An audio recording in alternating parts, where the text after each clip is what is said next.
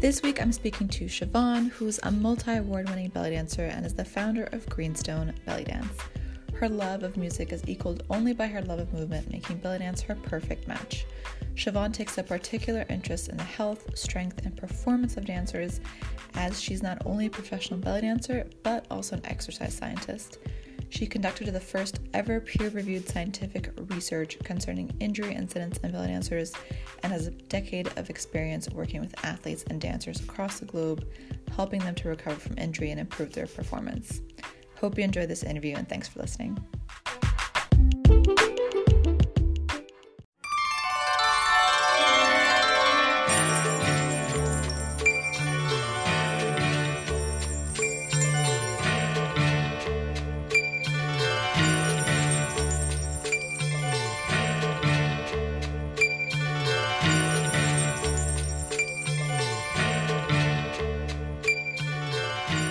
Hey everybody, welcome to Advance Your Belly Dance, a weekly podcast all about the business of belly dance. I'm excited to have another awesome dancer this week. Welcome, Siobhan. How are you? I'm great, thank you. How are you? I'm good, thanks. So, just quickly, I read your intro at the top of this episode, but just to say it in your own words, why don't you go ahead and introduce yourself and what you do? Sure. So I'm Siobhan. I'm originally from New Zealand, but I'm based in the Netherlands at the moment. And I run two businesses, and one of them is Greenstone Belly Dance. So I have my dance school, and then I also run a business where I specialize in athletic performance and rehab. And yeah, I've kind of been doing both of these things together nonstop. So they feed into each other sometimes as well. So I also write personalized strength and conditioning programs for dancers as well. So yeah, that's what I do. I was going to ask, I didn't know you had two separate businesses, because for me, everything that I found when I did my research about you online is everything is like in one. And I love the combination. Yeah. It fits in really well. And you're also from one of my favorite countries, New Zealand. I've never been, but I adore your prime minister. So if New Zealand will have me, will come. That is my plan B if Germany does not work out. I have, definitely over the pandemic, I have missed home a lot more when I see how well it's been handled. I just called a friend there last night. They're living totally normal lives, because there's no COVID. Yeah. Must be nice. But to get back to you, bud. Yes. And so you are actually originally an exercise scientist and, as you mentioned, a strength and conditioning coach. How did you find yourself in that field, and how did you transition then to become a belly dancer? Yeah, so again, it's kind of this thing where there wasn't really ever a transition, because I've always done both. But kind of in the beginning there was. So I started out as a youth athlete, and I was particularly in endurance sport. I was doing a crazy sport called adventure racing, which is kind of like triathlon, but it's off-road and you navigate yourself. So lots of mountain running, mountain biking, kayaking. But the running was my forte and my favorite part. And so I was about 16 at the time, and I ended up really injured from overtraining. Because at the time I was young, I didn't know anything about principles of exercise science or programming. I just trained. And so when that happened, I remember very strongly feeling that I never wanted to be injured again in my life. And I went off and I started alongside high school, I started a tertiary level certificate in improving sports performance. And I was really lucky to have a great sports scientist who'd worked with English Premier League football there. So he really inspired me. And then I decided to go to university. So actually, as a result of the injury, I couldn't run for a while. And that was when I ended up taking up belly dance, and I just fell in love with it. But I was going to university for exercise science anyway. And so just continued with it, in parallel, really. And how has your work been perceived as an exercise scientist and using the strength and conditioning techniques and advice? How has that been perceived in the belly dance community? Did you get any pushback at first, or did you have people wondering, why should I do this? Why should I cross train? Or has it been welcoming? Yeah, it's actually interesting you ask that. So the first, I did a research, well, my whole thesis actually for my first degree was on injury incidents and risk factors for injury in belly dancers. And when I presented that to the New Zealand belly dance community, I did get some pushback, and I did get some pushback when I was collecting data. And this was coming from kind of, I think for some people who were subscribing to that idea of belly dance being a healing feminine art form, you know, this kind of narrative that sometimes gets pushed. And so I think for those people, it was really hard to accept that belly dance could cause injury in people. But I think also some people thought I was trying to tell people that belly dancing was harmful, and that wasn't it either. This was not, it was, everything is potentially injurious, including walking. So it was more looking at what are the risk factors. So that is probably the first place I've kind of experienced pushback. But apart from that, no, I don't think so. I mean, there are some dancers I meet who come to me for programs who tell me the reason they started dancing was because they didn't like traditional forms of exercise, and now they've kind of realized they need something to support their dance. So I hear a lot of that. But often my response to that is, you know, there are so many different ways to train the same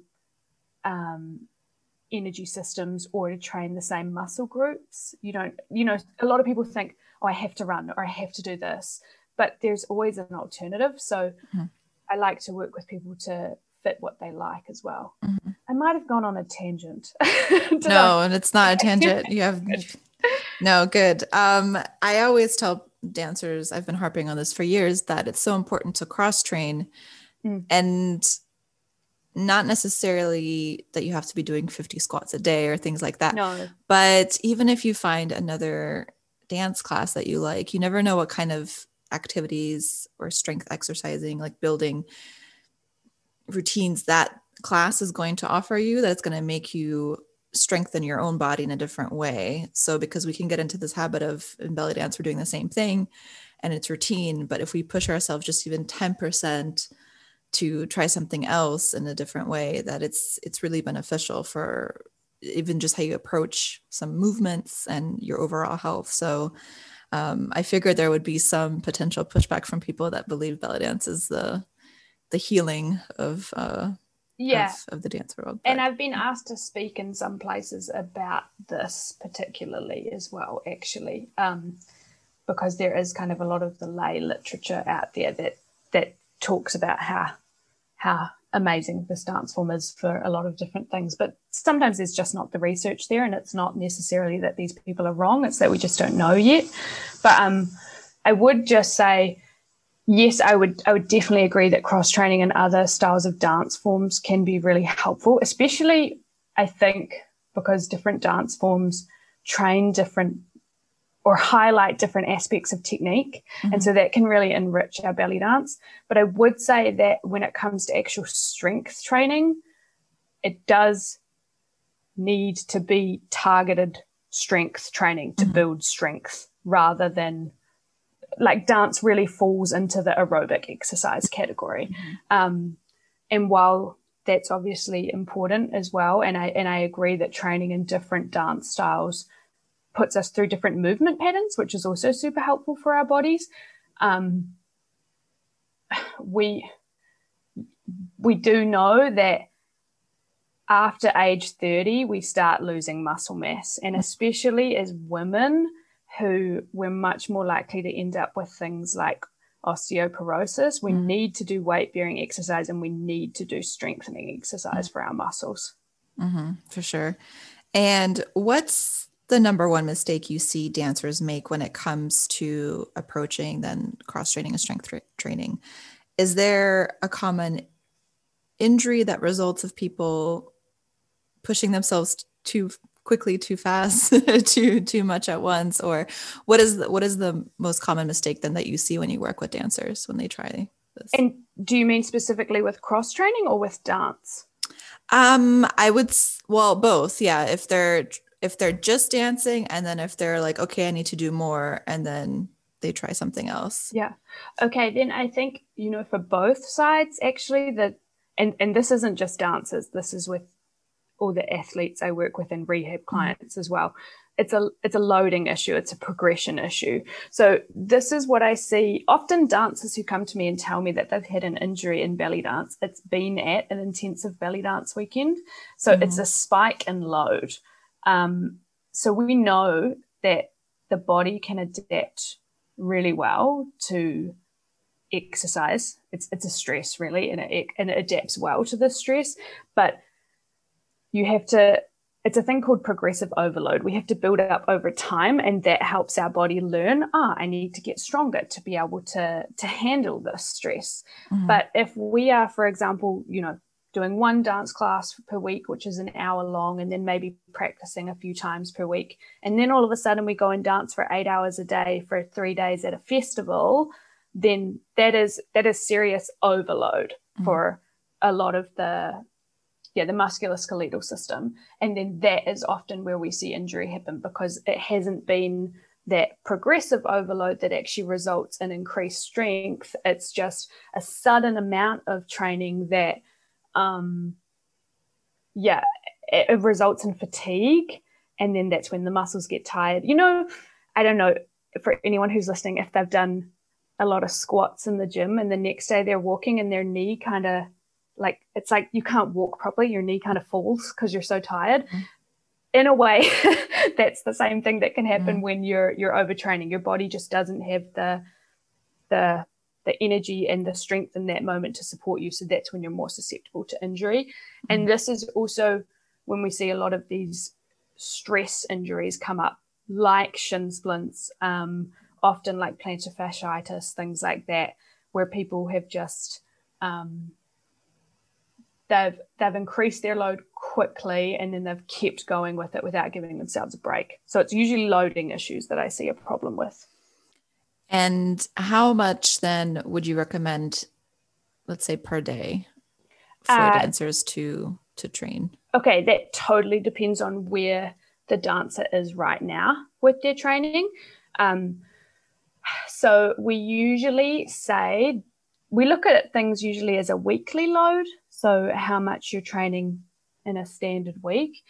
And we usually say don't increase by more than 5 to 10% each week. So if at the moment you're not doing anything, you do want to start really low and progress slow. This is kind of my slogan when people are starting out: start low, progress slow. And so for some people who come to me, especially right now with the pandemic, I have a lot of people coming to me for personalized programs who are saying, I haven't done anything for 6 months. I've been working from home, I've been sedentary, I've had no reason to dance. And so some people, I'm starting off with just 10 minutes a day of, 10 minutes a day of dance, the next day, 10 minutes of strength, something like that, 10 minutes of cardio. But I mean, we have guidelines for what is recommended for health, and that's, minimum 30 minutes a day of moderate exercise.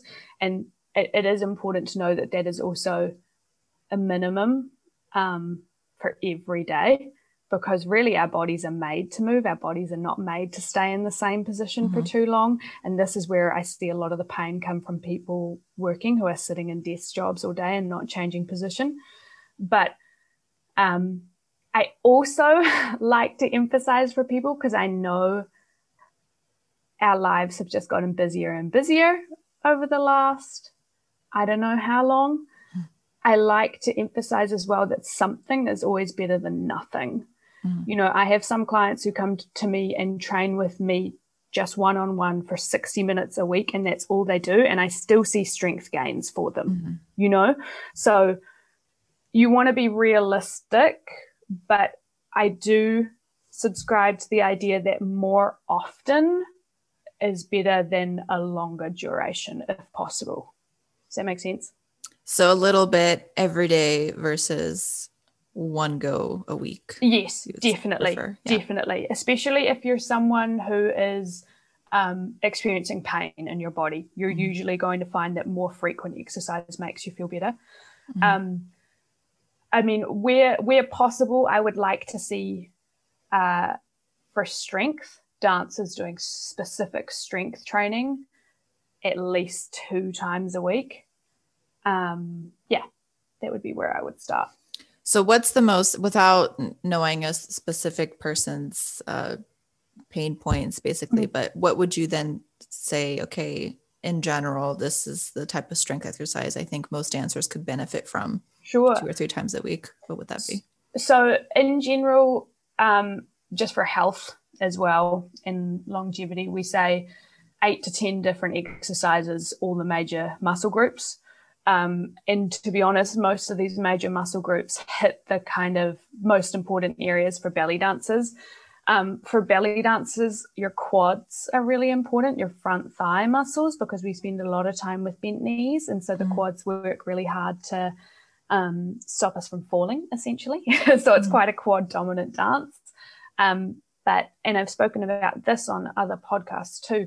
I often see, because of that belly dancers can have weak hamstrings, because if they're not doing specific hamstring training, then we're kind of overworking the quads.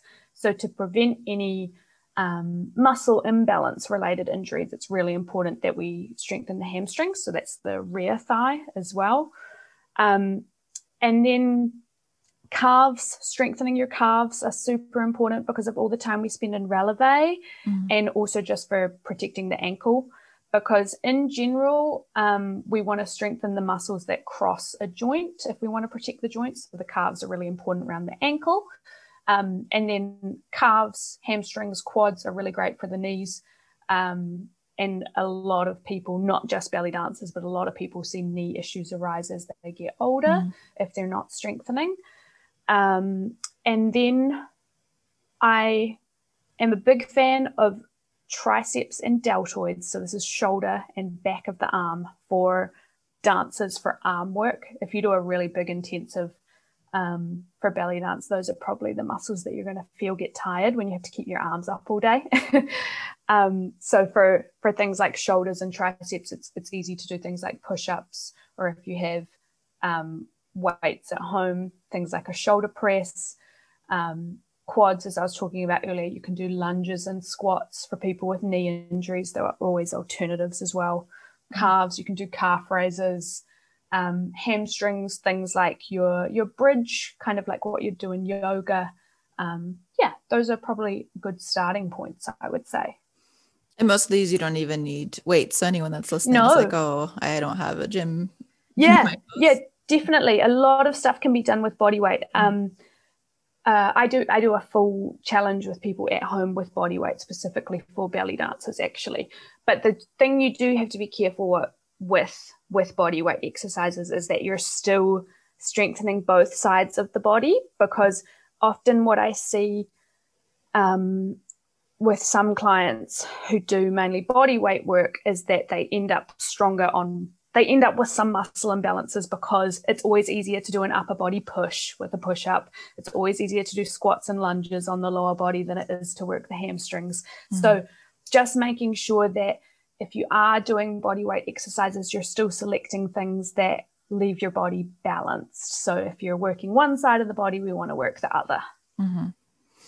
And what advice then do you have for dancers who want to start strength training and doing these exercises, but they don't know where to start or how to start building the habit? What would you say then to start with this in order to build this? So there are a couple of things. When it comes to building a habit, you need to really remind yourself in the beginning. So I often tell dancers to have something like Post-it notes around the house, or to leave if there's someone who wants to run, they'd leave their running shoes out or something like that to have a visual reminder. But what can also be helpful is tacking it onto an already existing habit. So if you already have a habit of doing your dance training, for example, 30 minutes after work every night, then you could either tack your strength work on immediately before your dance practice or immediately after. it's a good idea to link things to pre-existing habits in your schedule. And I quite like doing strength training before a dance session, just because I also use it as a way to get me a little bit warmer. But you've got to see what works for you as well. Are you ready for I'm going to just call this the non-lightning round. I have no better name for this. You have as much time as you want to answer the questions. Good. This is why it's the non-lightning round. Good. Fabulous. Yes. So fill in the blank or finish the sentence. Okay. The biggest struggle I face in belly dance is, and the best way I'm overcoming that struggle is. So the biggest struggle and how you're overcoming it. Okay. The biggest struggle I face in belly dance is feeling like I won't. Okay, no, is procrastinating on starting certain projects, especially choreographies that I really want to do a good job of. But the good thing is I've realized that it's because I want to do a good job on it. And there's this little voice inside that says, maybe you won't do it well enough. And I've started countering that voice with, you don't know until you try. And then the second I get up and I actually start doing the work, I feel better. So actually one of the ways I conquer this is every Monday I dance no matter what, because I don't usually dance on the weekends unless I'm teaching or hosting an event. And if I get myself started on a Monday and I start the project again and I remind myself, oh yeah, actually I'm enjoying this and I'm doing well, that keeps me on a roll. I think that has to do with anyone that's a bit of a perfectionist, right? You want to have it perfect and you're not sure if you can get to that perfection, so why even start? But that's such a dangerous place to be in mentally, because then you never start anything. Yes. Yeah. My favorite belly dance memory is, okay, I think I have a lot. But I think the first thing that came to mind is, my favorite belly dance memory is being at Aziza of Montreal's Dream Camp. I think my favorite memory is sitting out either on the dock. They have this dock that looks over Lac Raymond in Val-Morin in Quebec. It's this lake. And I will often just go there. I make big life decisions when I'm at Dream Camp. It's really great because I get to just dance all day and then also have time for myself and then also connect with dancers in the evening. And I also have really nice memories of doing zill hikes there. So going hiking and playing finger cymbals. I don't know if I can pick a specific memory, but Dream Camp is my happy place. You're not the first person to say that. Oh, really? Yeah. I've heard from so many dancers. They love Dream Camp. It's on my list. I can't rave about it enough. Yeah. It's amazing. Yeah. Aziza, if you're listening, people love your Dream Camp. The one thing I'd love to offer the belly dance community is. Oh, wow.